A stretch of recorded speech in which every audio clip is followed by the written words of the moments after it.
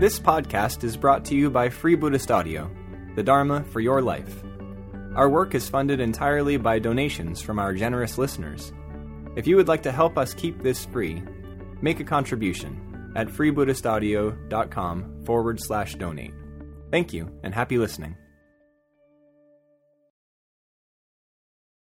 It's my great pleasure to introduce Vidhuma for this morning's talk.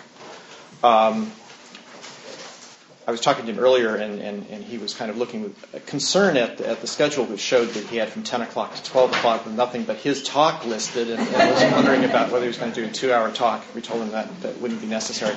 But actually, if I was going to rejoice in his merits and count all of his virtues and good qualities, it probably would take a couple hours. So I'll resist the temptation to leave time for him to talk.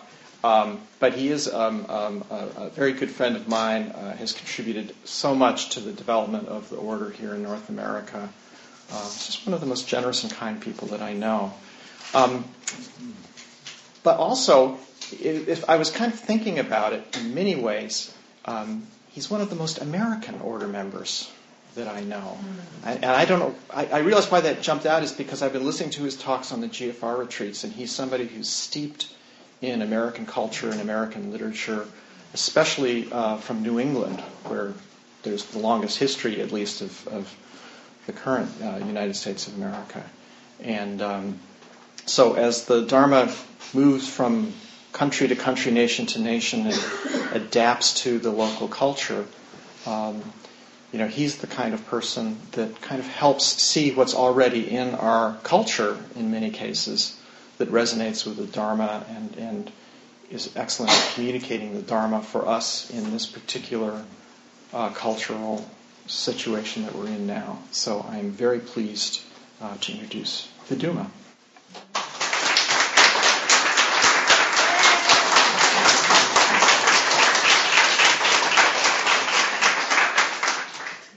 Well, thank you very much.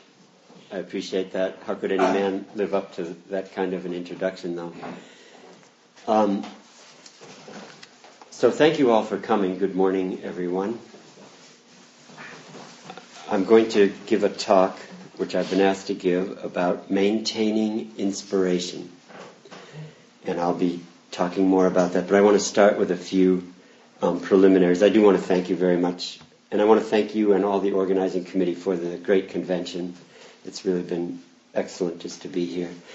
I want to thank all of you, really, and I'm offering this talk as in the spirit, really, of a gift to you for giving me your time and attention.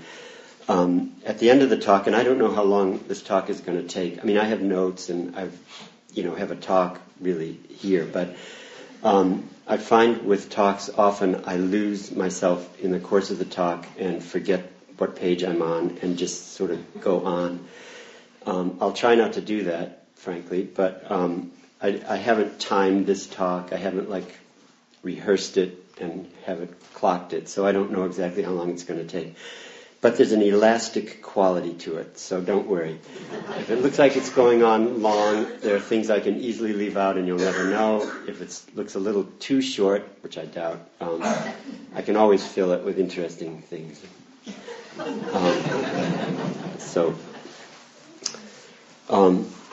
The title of this talk is Every Atom Belonging to Me, and I'll be explaining that to you in a little while. I want to start, though, by just kind of setting a stage for the talk, which is not only expressing my appreciation, which I hope I have. I mean, I could spend the whole time expressing my appreciation to a large number of people for all that has contributed to my being here today and having the opportunity to talk with you, but it wouldn't be inspiring for me to do that, although it would be a very rich experience for me. So I'm going to start in this way with a few words before I actually get to the talk. I take my refuge in the Buddha and pray that with all beings I may understand the great way, and thereby the Buddha seed may forever thrive. I take my refuge in the Dharma and pray that with all beings I may enter deeply into the sutra treasure, and thereby our wisdom will grow as vast as the ocean. I take my refuge in the Sangha and pray that with all beings I may reign in great multitudes and have nothing to check the unimpeded progress of truth. So there's a few more preliminaries, actually, before I get to the talk. I want to dedicate this talk to Sangharakshita, who has made the Dharma comprehensible to me and given me a way to navigate this wretched and magnificent life in a dignified and holy way. I'm deeply grateful for that. I'm still learning about how to do that, but I wouldn't have begun without that. I also want to give a special dedication to Manjravajra. I know he's not here right now, but he is the first living Buddhist I ever met. He was a great, great teacher. And more than being a great Dharma teacher, he's the first Buddhist I ever encountered that I could see was making every effort in every fiber of his being to live a spiritual life as he could best manage to do it. And it's been very inspirational to me to think about Manjravajra and to see him here now and to hear about his life now. So I'm dedicating this also to Manjravajra. When I give talks or presentations in my work, I have to give disclaimers. I actually have to sign disclaimers that I have no conflict of interest. I'm not being paid in any way and receiving any remuneration for trying to convince you of anything. I do have a conflict of interest, which I want to disclose to you, however, which is that I hope something comes out of this. I have an interest in this talk that it will benefit you and that you will use this. I'm not being sponsored by a drug company, and I'm not promoting any medications in this talk.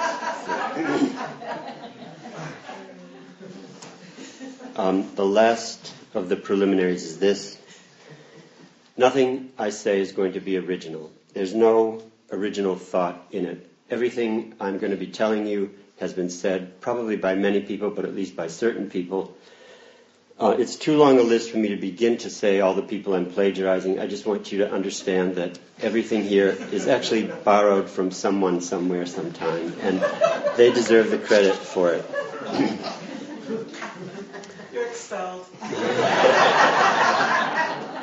Oh, that's a relief. Well, as you all know, I was asked to give a talk this morning on maintaining inspiration. My immediate reaction was to say yes, although I have no pre-thought about inspiration. This is not something that I have given much reflection to, actually. And I had no firm ideas, so this is kind of a new topic. And I'm grateful for that, because actually this happened on June 9th that I got the invitation. In the 89 days I've had to live with this, which I've lived with this. This has been very much in the forefront of my mind. It's been a very fine experience for me, and I hope that I'll be able to find some way to convey to you some pieces, at least, of what has been a very fine experience for me in reflecting on, thinking about, and trying to put into expression some of my sense of inspiration. So I'm going to be talking about my and other people's experiences, but I hope, it's my hope, that some of this will get through the medium between us and register somewhere for you. I was also told, this in the spirit of, as Obama says, transparency, my instructions went on to say that I should make this, or could make this, but the could was actually a should, I think. A, quote, poetical, dynamic talk that would look at the heart of our practice. And again, I'm quoting, the goal of the talk is to help us all refresh and deepen our devotion to the three jewels.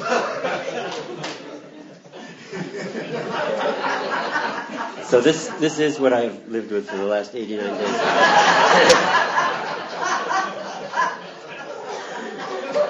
But fortunately for you and for me, I did conclude this.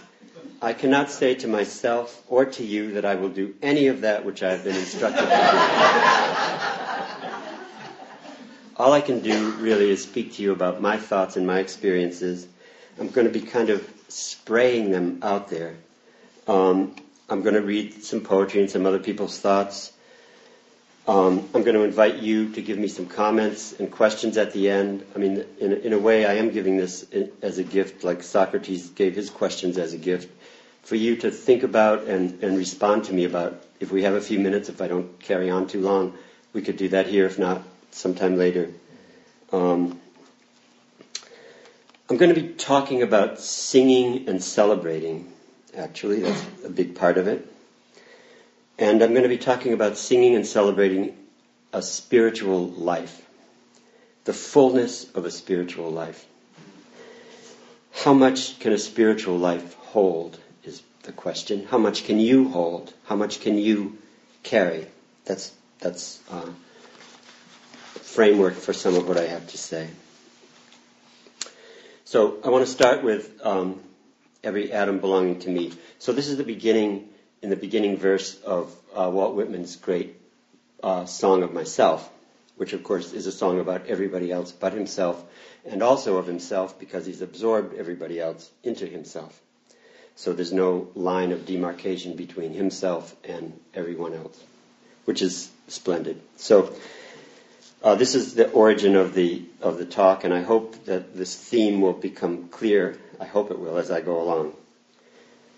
I celebrate myself and sing myself, and what I shall assume, you shall assume.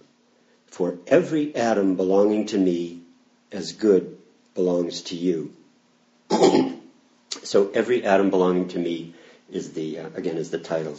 I'm going to read that again, and when you hear the word assume, think of, this is a terrible metaphor, but think of a bank assuming a mortgage. It means take on, or bring onto myself. Whatever I bring onto myself, you will be bringing onto yourself. Whatever I take on, you will take on. I celebrate myself and sing myself, and what I shall assume, you shall assume. For every atom belonging to me as good belongs to you. Every atom, and we're talking about the most indivisible, tiny piece of me, as good belongs to you. And what belongs to you as good belongs to me, at the level of the atom. Got it? I often begin talks with definitions because I think it's important for us to have a clear meaning of what we talk about. I usually go to dictionaries, actually, for definitions. Would you like to sit down? Would it be more comfortable? I'm sorry, I have to leave. Oh, okay. So I'm just... You want to be ready at the right moment to just slide out. That's fine. I'm going to be less constructive anyway. So I didn't look up a dictionary definition of inspiration. I think we have in our minds a good definition that we can all go by, which is, from the Latin, it means breathe in. But it means breathe in a special way. It means breathe life into. So I'm using it as infusing with life, bringing to life, breathing life into. So when we're talking about inspiration, let's all just assume we're talking about breathing life into something, making alive something, which is an even stronger word than my instructions about refresh. Don't you think? Bringing to life is a little stronger than refresh? Okay. I also have a definition for heart. I did look this up in the dictionary. And of course it includes a long list of things like center, core, foundational, also will, determination, also emotional inequality. As almost any word can be put with it as a combining form: strong-hearted, weak-hearted, heavy-hearted, light-hearted, and so on and so on. Also heartbreak, heart-filled. But I'm actually, as I talk about this today, the heart of our order, I'm going to be using it in its more strict biological sense, which is this. This is a dictionary definition. A small organ made of specialized tissue in vertebrates that pumps blood to all areas of the body. In humans, it pumps blood to the lungs for exchange of gases and then to all other tissue. So I'm using this in a, I hope you get it, a biological metaphor for the order. The heart of the order, sure, it's the core, it's the center, it's will, it's determination. But actually, it's this little throbbing machine that pumps blood out to the finest areas of our body, of our order, and returns it to get cleaned and pumps it out again. And I'll be talking a little more about the heart and the heart of our order in a little bit in a biological sense later too. Okay. The first thing I want to say about inspiration is that it is not a feeling, it is not a thought, it is not a state, although it may be related to thoughts and related to feelings and may be experienced as kind of a state. Actually, inspiration is something larger than all of those things.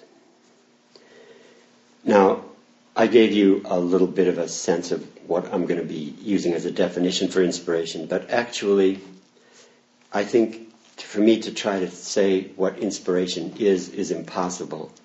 It's not an inner or outer thing. It's not any kind of a thing. I think it's an activity, actually. I think it's an energy. But I don't have a clear definition, and I'm sorry for that, but it's the same with most of the important things about a spiritual life. They don't have a definition that you can put into words. But I will tell you this, that to try to figure out what inspiration is worthy of a life's endeavor, and that men and women live and die miserably all the time for lack of an understanding of inspiration. So whether we have a word for it, a nice, handy way to explain what it is, isn't so important as the fact that, believe it or not, inspiration exists, and without it, the quality of life is something very, very different. And for efforts to live a spiritual life, I think inspiration is even a more essential element or energy. So, here's the heart of my talk. Here's the whole thing I'm going to be droning on about for a while. Inspiration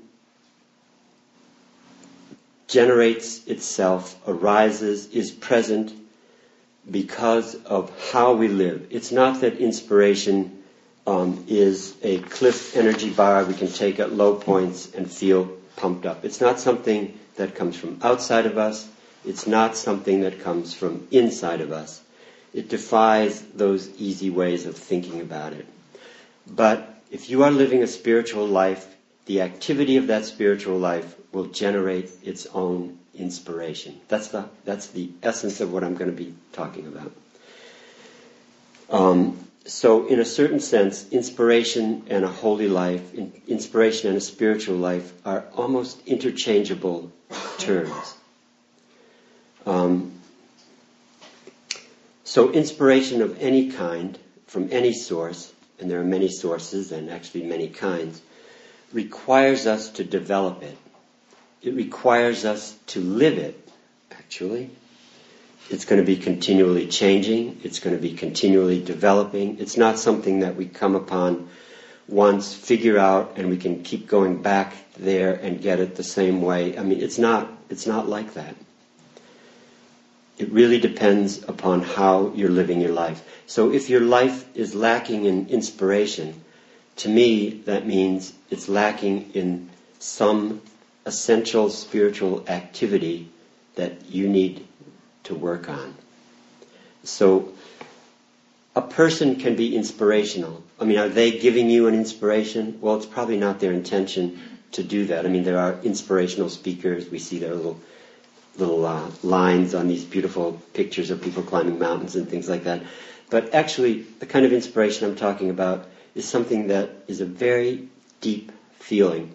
And this feeling comes from something outside, when we move outside ourselves. Do you know that the Greek expression for outside, the usual, outside the ordinary, is ek, outside of, and stasis? So we have ecstasis. The feeling of inspiration is ecstasy. It's a very pleasant feeling. It's not like a high of a drug, which unfortunately ecstasy has come to kind of connote, but it's a more deep, peaceful, joyful, at ease feeling. That's how you know that you're inspired. That's how you know that your spiritual life is generating inspiration for you. So this tells us, the feeling itself tells us that what's essential to inspiration is moving outside the usual, moving outside ourselves, our usual selves in a way.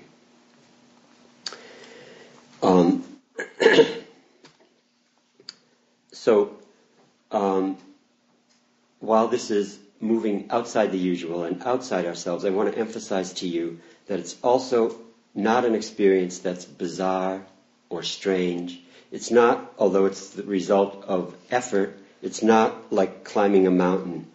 It's more like, I think, a walk around the pond. It's more like a perfectly natural feeling. It's not like we're striving for something that's so outside of experience that it's going to give us a high. The point is we're living our life in such a way that it generates its own special energy, a rejuvenating effect. It's pumping new life into us. It's bringing us to life because we're living it. So if you were to say to me, I need some inspiration in order to live a spiritual life, I would say to you, you need to live a spiritual life in order to feel inspired.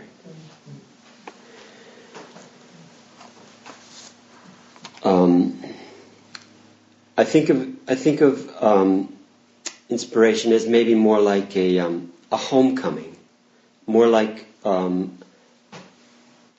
flowers blooming in the spring, leaves dropping in the fall. I think of a lot of spiritual experiences as like that, not striving for some strange and phenomenal peak experience, but actually striving for something that's going to feel to us like we found our natural place. We found the rightness of us in this life.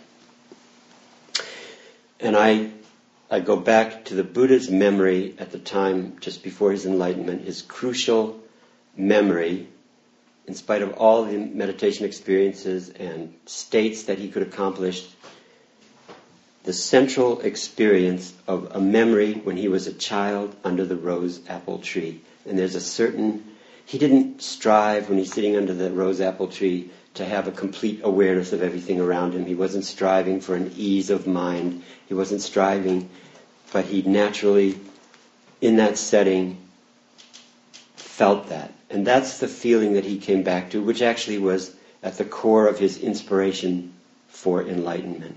I mean, that's my take on it. Different people may have different takes, but there's no doubt that memory of that experience, reliving that experience, if you like, was a very important piece of the Buddha's experience the night he became enlightened. I think inspiration needs to be like that. It's not like, how can I find something outside of myself that's so different from the rest of my life that I will feel inspired. It's more like living your life as you are in such a deliberate, careful, thorough, dedicated way that you can't help but feel like you're continually moving and becoming the person that you are. You're not stasis, you're not steady, you're not locked into something. You're continually feeling your own movement. And it has a natural, beautiful, inherent quality to it that you just can't get enough of.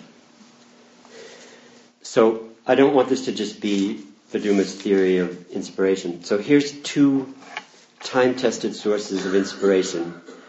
This sort of ecstasis experience, time-tested for centuries, necessary for inspiration, or at least not the only things necessary for inspiration, but lead to inspiration, and by the way, happen to be, as it turns out, central parts of leading a holy life. So what are these two? Well, first we have meditation. Meditative states that move us out of our usual consciousness. So inspiration and meditation have a definite interrelationship. I have to say that because it's true. I mean, it's my experience, but that's irrelevant. It's the experience of people much smarter, much holier, much more knowledgeable about all this, and by their experience as well as by their thinking than I am. One tried and true method for working at inspiration is meditation. I'm not saying any one particular meditation, but the point of it is, and the word meditation to me is, I'm just talking about changing your state of consciousness, having a heightened state of consciousness, having a heightened state of awareness, having a deliberate process for knowing what's going on in your mind, being fully aware of it at that time, and appreciating it. I mean, using it. And here's the second. I know you're itchy to hear this. But it's nothing new and exciting either. But saying these two things, because they're simple, doesn't mean they're easy. So the second one is acts of compassion.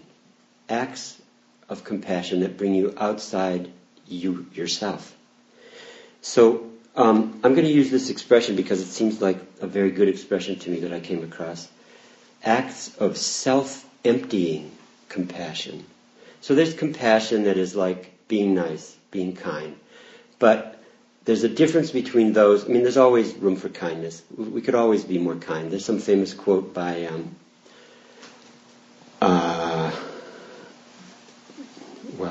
Huxley, by Aldous Huxley, Brave New World.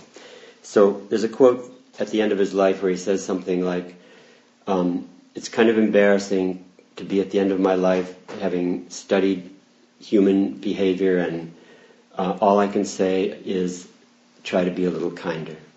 That's the only advice I can give people. So, I mean, there's always room for kindness. But when I talk about self-emptying compassionate activity, I'm talking about compassionate activity where you're aware that it's stretching yourself, that some sense of self is not involved in it, that it actually is moving you beyond your ordinary sense of self. So self-emptying doesn't mean that you're emptying yourself. It actually means you're preparing room in yourself to be filled. But it's emptying you of your ordinary sense of self. So this is not like forced acts of self-emptying compassion, not like even necessarily dutiful acts of self-emptying compassion. These are self-emptying acts of compassion that you willingly, happily, naturally undertake. You just find yourself doing them because in whatever situation you're in, with whatever people you're in, it feels like the right thing to do. You can feel it. I mean, it's an experience that's based on something that's going on in your interaction with what's going on around you. So we have meditation and self-emptying acts of compassion. That's enough. But of course there are 1,000 things that inspire us, actually. And if we can't be inspired by the events that occur in our everyday life, we have misconstrued something at a serious level. There are things in our everyday life that allow us plenty of room to be inspired. There's always, many of you may not agree with this, and I don't mean to make it sound as simple as I'm saying it, but actually it's not all that complicated. There's always an opportunity to meditate, isn't there? I mean, there might not be time for a 50-minute sit, but there's time to stop. There's time to take a meditative state on. The more you deliberately meditate, the easier and easier it becomes to put yourself into a meditative state. There's no excuse or reason why a person's life is too busy for them on an everyday, almost every situation level to find they have the opportunity, a choice really they can make, to put themselves in a kind of meditative state, a metaphysical state, a state of acute awareness, right? There's no opportunity in most of our there's no reason in most of our everyday lives where we don't have plenty of opportunities for self-emptying compassion. If you find your life without opportunities for self-emptying compassion, this is a serious dilemma that you need to examine, because there is something fundamentally wrong with a life where on an everyday level there aren't opportunities for that. Maybe you don't have the right kind of contact with people, maybe it's something else, but I mean, compassion doesn't necessarily mean there's a person in front of you and you're doing something for them. We can take on compassion for the world, compassion for the earth, compassion for any person we know who's suffering. Right? Thank you. So one of the next points I want to make is that these are intentional behaviors. They don't happen randomly. Meditation doesn't happen randomly. Self-emptying acts of compassion don't happen randomly. There are lots of other things, by the way, that are very conducive to inspiration. I'm not choosing to go into all of them because these seem to me to be the two key ones. But listening to music can be very inspirational. Thinking about people's lives can be very inspirational. Think about Sangharakshita's life.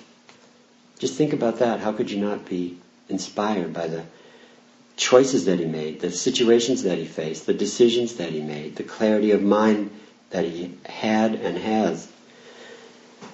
So, there's a long list, which I am not going to go through, sorry for you, about ways to find inspiration. But the critical thing is you have to find those that work for you. You have to discover those and keep discovering those. It's an ongoing thing.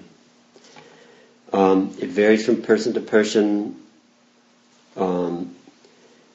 There are the big ones, but there are really a long list of other ways to do it. I'm going to tell you another shortcut here, though, I think. Experiences that are common to all of us as human beings are likely to be inspiring. If we can bring ourselves to those experiences that are common to all people, that puts us in a sort of right attitude or creates some good conditions for inspiration. So what do I mean by experiences common to all of us? Well, rain, the sea, desire, the warmth of the sun on the skin, the sting of unrequited love. Everybody knows those experiences. The movement of leaves in the wind. And here's the big one, which I'm going to talk more about in case you're getting bored. This will help wake you up. A very important common one that we all know all too well, our struggle with the certainty of death and the uncertainty of death. Our death and the death of all the people that we love. It's part of a common human experience. It's a source, instead of being depressed, actually for dedicating your life fully to living. So bringing us to any of these common experiences, I think, I forgot to say the night sky, which is a big one for me, but I don't know if that is for everybody. But that's a common experience for us, the night sky. Do you stop and look carefully at the night sky? Do you breathe in those stars? And you can't help but feel something when you do those things. Okay, so I'm going to talk about death a little later. I'm switching gears dramatically to go back to every atom. I want to read you. Song of Myself goes on for like 50 some odd pages, depending upon the size of print and what edition you have. I'm going to just read you a few lines to capture what this means about celebrating myself, singing myself, and what I shall assume, you shall assume, for every atom belonging to me as good belongs to you. So here's a little more of Walt Whitman explaining that. I suppose you could say explaining it is really just singing it. What is commonest, cheapest, nearest, easiest is me. And this is me with a capital M. Me going in for my chances, spending for vast returns, adorning myself to bestow myself on the first that will take me. I am of the old and the young, of the foolish as much as the wise, regardless of others, ever regardful of others. Maternal as well as paternal, a child as well as a man or woman, stuffed with the stuff that is coarse and stuffed with the stuff that is fine, one of the nation, of many nations, the smallest the same, the largest the same, a learner with the simplest, a teacher of the thoughtfulest, a novice beginning, yet experient of myriads of seasons. Of every hue and caste am I, of every rank and religion, a farmer, fancy man, rowdy, lawyer, physician, priest. This song is the meal equally set, this the meat for natural hunger. I will not have a single person slighted or kept away. In all people I see myself, none more and not one a barleycorn less. I am he that walks with the tender and growing night. I'm the hounded slave. I wince at the bite of the dogs. I flag in the race. I lean by the fence, blowing, covered with sweat. The twinges that sting like needles my legs, the murderous buckshot and bullets, all these I feel or am. I mean, this goes on for page after page after page, but I just want to give you a sense of the depth of feeling that he's talking about. Agonies are one of my changes of garments.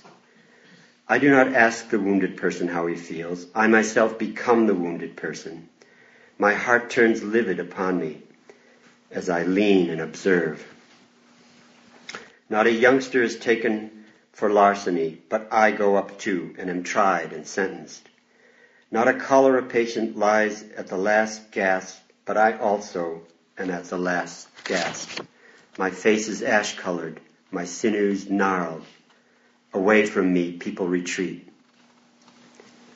I do not ask who you are. That is not important to me. You can do nothing and be nothing but what I will enfold you. To cottonfield drudge and cleaner of privies, I lean. On the right cheek I plant the family kiss, and I swear I will never deny you. On and on and on for many more pages. Something in all these tend inward to me, and I tend outward to them. And such as it is to be one of these, more or less I am.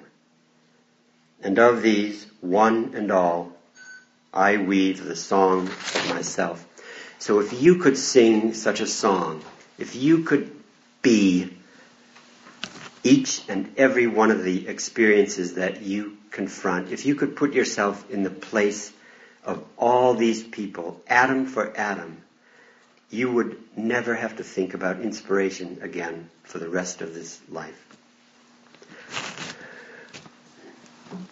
Okay, I want to again switch gears pretty dramatically and talk about Bahia of the bark garment.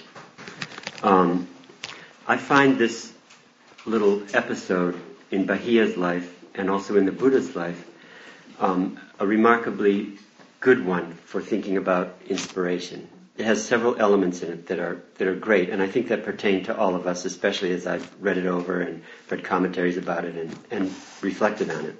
So Bahia is a merchant. He travels far and wide. He's made 7 trips from India to other places as a merchant, and on the 8th trip, his ship wrecks. He's washed ashore naked on the beaches near this big city called Suparika, which was a big city somewhere north of Mumbai today. He covers himself in his nakedness with a piece of big bark. People think he's eccentric and strange. They begin to think he must be a holy person, because holy people are the people that clothe themselves in bark. They begin to ask him questions. He gives them good answers. He's revered as a wise person and actually seen as a holy person. And he begins to think of himself, although he's not a monk, not anybody's follower, not practicing austerities, not doing all the things that holy people did, let's say. I'm oversimplifying all this. But he begins to think, maybe I am an arahant. Maybe I am like a truly deeply religious person who's found his calling, and I have become this. Well, as soon as he has that thought, what do you think happens? A deva comes down and blisters him. Who do you think you are? You're not an arahant. That's a joke. You're not even living a life that's going in the direction of an arahant. So this is like, suddenly, This is a moment of inspiration for Bahia. Like, he realizes, however long he's been living this way, we don't know, but he's been wearing his bark garment, he's a holy man, revered by everyone, they think he's an arahant.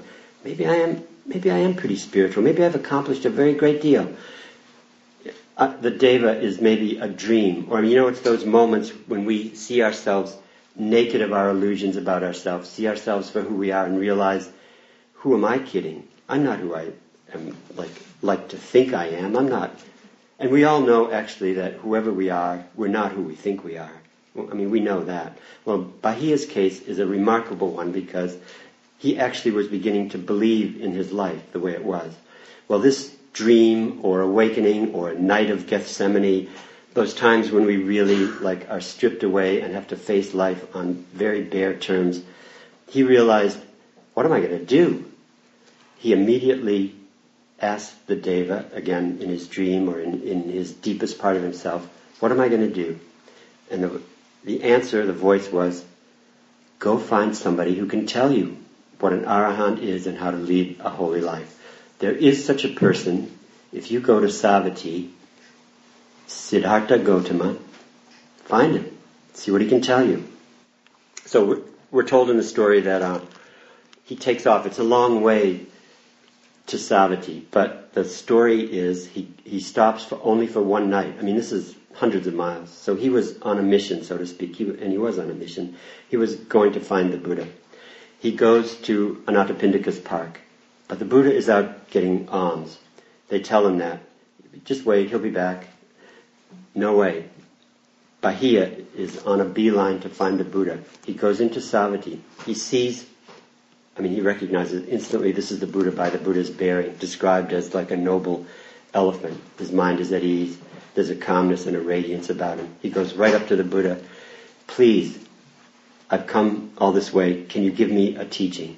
And the Buddha says, you've come unseasonably. I'm gathering alms. Now this tells you how inspired Bahia was and what was inspiring him, which could inspire all of us actually. There is this thing, he says to the Buddha, the danger of the uncertainty of the span of life to you and to me. Please give me a teaching. You've come unseasonably. But, we all know at the third time the Buddha is going to do what's asked of him. The danger of the uncertainty of the span of life to you and to me. Can you give me a teaching? So you can imagine this moment after the third question when the Buddha is looking intently at Bahia, taking him in, and Bahia is waiting and the seconds are kind of ticking, and the Buddha says, train your mind thus. A very simple, straightforward thing, but the beginning of it is train your mind thus. Not like, go, just do this. It's like, train your mind thus. In the seen, only the seen. In the heard, only the heard. In the imagined, only the imagined. In the cognized, only the cognized. And goes on to just say another paragraph, which is no thereby, no wherefore. In other words, no mental proliferation. Don't make the experience yours. Be the experience. Be in the experience fully. Don't be thinking of a theory about it. Don't be thinking this is good, this is bad, making a judgment about it. Train your mind thus. In the seen, only the seen. Now this is pretty similar to what Dhammarati was saying last night, and I was glad to hear at the end of Dhammarati's talk that his talk and my talk are pretty much in harmony, although mine is very different and from a much more superficial basis of practice and all that, but we're in harmony with each other. The focus for us and the heart of this order is in the seen, only the seen. In the heard, only the heard. In the imagined, we have wonderful imaginations, but in the imagined, only the imagined. Don't make it like a true story about yourself or your life. He's talking to Bahia. What you've imagined, is only the imagined. What in the cognized, only the cognized. Don't stop the mental proliferation. That's the message, basically.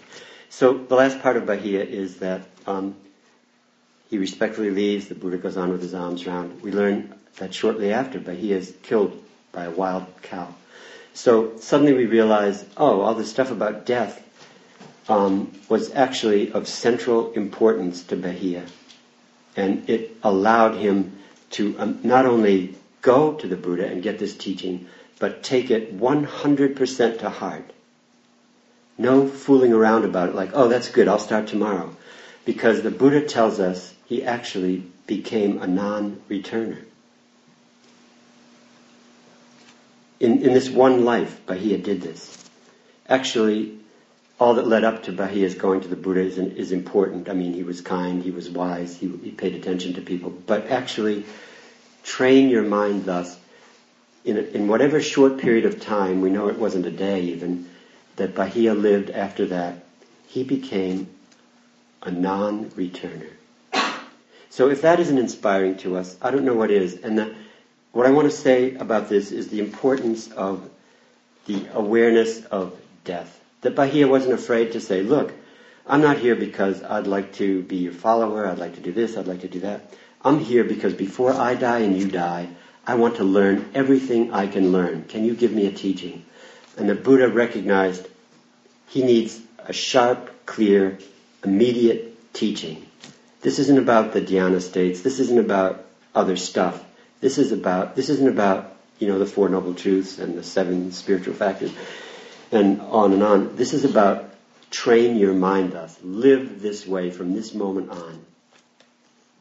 Okay. I'm getting there. I want to read you a poem along that same line. This is by Mary Oliver. It's about death. This most common of all human experiences. When death comes like the hungry bear in autumn, when death comes and takes all the bright coins from his purse to buy me and snaps the purse shut, when death comes like the measles pox, when death comes like an iceberg between the shoulder blades, I want to step through the door full of curiosity, wondering, what is it going to be like, that cottage of darkness? And therefore I look upon everything as a brotherhood and a sisterhood. I look upon time as no more than an idea, and I consider eternity as another possibility. And I think of each life as a flower, as common as a field daisy, and as singular. And each name a comfortable music in the mouth, tending as all music does toward silence. And each body a lion of courage and something precious to the earth. When it's over, I want to say, all my life I was a bride married to amazement. I was the bridegroom taking the world in my arms. When it's over, I don't want to wonder if I have made my life something particular and real. I don't want to find myself sighing and frightened and full of argument. I don't want to end up simply having visited this world. So, for me, this is about the same as singing the song of myself. It's about living and it's about dying. But it's about being married to amazement. It's about living every moment as fully as you can. Now this spiritual life, nobody made you choose this. Lots of things happened in your life that you had no choice about when you were born, where you were born, conditions of you growing up. But you chose, when you became ordained, to lead this particular spiritual life. Your choice. Nobody forced you to do this. Something made you do that, right? Something important made you do that, because there were lots of other things going on in your life. But you made this choice. So every day from your ordination on, you have to keep renewing that choice. You have to keep living that spiritual life. It's not given to you. Now I think we all felt, I can't help but believe we all felt 2 days ago at Bodhilochana's ordination, this amazing, full, let's say inspiring feeling.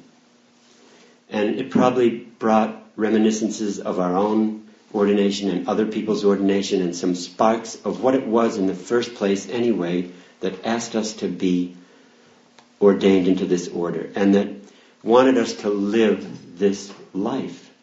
So, my question to you really about inspiration and maintaining inspiration is this. What are you doing to maintain that inspiration? We could have ordinations every weekend like the beautiful Bodhi Lochana, but that's not going to happen. And you're not going to wait another year or two for the next ordination to feel that wonderful feeling. That was a high.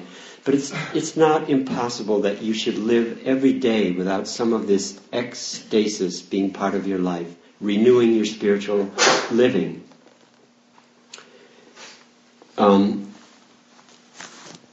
Okay. I'm going to skip to the end right now, although I'm leaving out lots of things that would be kind of nice. I'm just going to read you 2 more things. I'm going to read you 3 more things. So when you think about how you're going to live your life, this is a thought about something to remind you about living your everyday life. This is from James Stephens, who was an Irish poet and storyteller in the early and middle 20th century. This is a story called The Crock of Gold, which is a great story, actually. It's out of print, though, but you could borrow mine if you're nice to me. The crown of life is not lodged in the sun.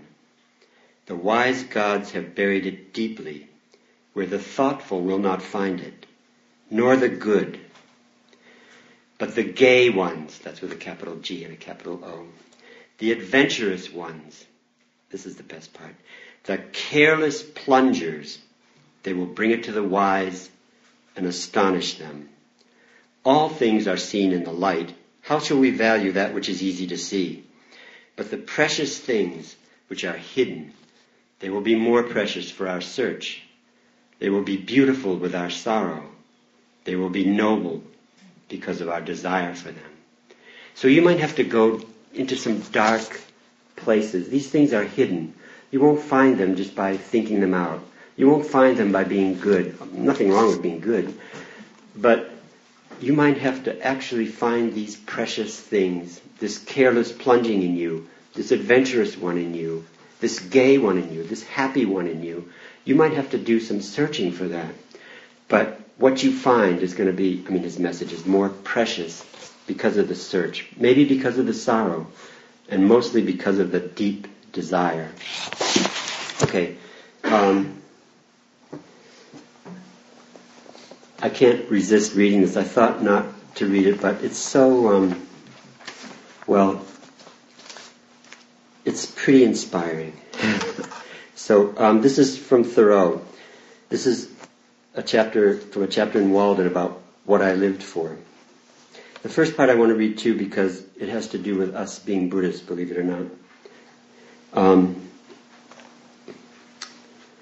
The millions are awake enough for physical labor, but only 1 in a million is awake enough for effective intellectual exertion.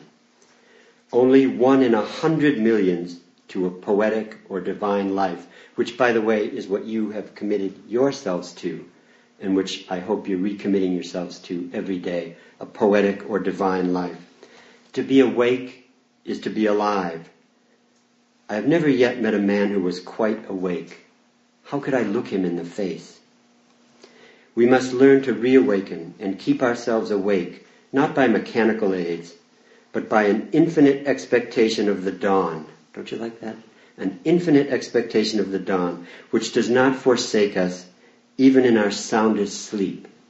So if you think you can't be inspired, he's saying, look, even in your soundest sleep, even in your deepest sleep, the infinite expectation of the dawn, that could do it. I know of no more encouraging fact than the unquestionable ability of every person to elevate his life by conscious endeavor. It's up to you, but you have the potential to do it. It is something to be able to paint a particular picture or to carve a statue and so make a few objects beautiful. But it is far more glorious to carve and paint the very atmosphere and medium through which we look, which morally we do every day. Whether you're aware of it or not, praticca samutpada, you're making choices. Those choices are leading you somewhere. Why not make choices that are very deliberate, very conscious, and are going to keep you on a self-generating, inspired, spiritual life? I went to the woods because I wished to live deliberately, to front only the essential facts of life and see if I could not learn what it had to teach, and not, when I came to die, discover that I had not lived. I did not wish to live that which was not life. Living is so dear, nor did I wish to practice resignation, unless it was quite necessary. I wanted to live deep and suck out all the marrow of life, to cut a broad swath and shave close, to drive life into a corner and reduce it to its lowest terms. And if it proved mean, why then get the whole and genuine meanness of it and publish its meanness to the world. Or if it were sublime, to know it by experience and be able to give a true account of it in my next excursion. This is it's about living and dying, isn't it? But it's about living deliberately, wanting to suck the full marrow out of life. Okay, here's my last concluding comment. I'm coming back to actually near the end of Song of Myself. You are asking me questions, and I hear you. I answer that I cannot answer. You must find out for yourself. But sit a while. Here are biscuits to eat, and here is milk to drink. But as soon as you sleep and renew yourself in sweet clothes, I kiss you with a goodbye kiss and open the gate for your egress hence. Long enough have you dreamed contemptible dreams. Now I wash the gum from your eyes. You must habit yourself to the dazzle of the light and every moment of your life. Long have you timidly waited, holding a plank by the shore. Now I will you to be a bold swimmer, to jump off in the midst of the sea, rise again, nod to me, shout, and laughingly dash with your hair. So, although these are all about life and death, I'm going to just read you a little bit of that again for emphasis. They're about living happily, aren't they? They're about living in a very free, beautiful, ecstatic way. They're bringing this element into your life, not just inspiration for leading a spiritual life, but leading a life that in every atom, every detail is you feeling alive and sharing that aliveness in a self-emptying way with other people. I mean, the biscuits and milk are important, actually. I'm not going to read you that part again, but after the biscuits and milk, you get a kiss goodbye. I mean, somebody's caring, somebody's there, but you have to go off. You have to do this. This is leaving home. Long enough have you dreamed contemptible dreams. Now I wash the gum from your eyes. You're not awake. You must habit yourself. This is really it. This is what I want you to get from this whole talk today. You must habit yourself to the dazzle of the light and to every moment of your life. Long have you timidly waited, holding a plank by the shore. Now I will you to be a bold swimmer, to jump off in the midst of the sea, rise again and nod to me, shout, and laughingly dash with your hair. We hope you enjoyed this week's podcast. Please help us keep this free. Make a contribution at freebuddhistaudio.com/donate. And thank you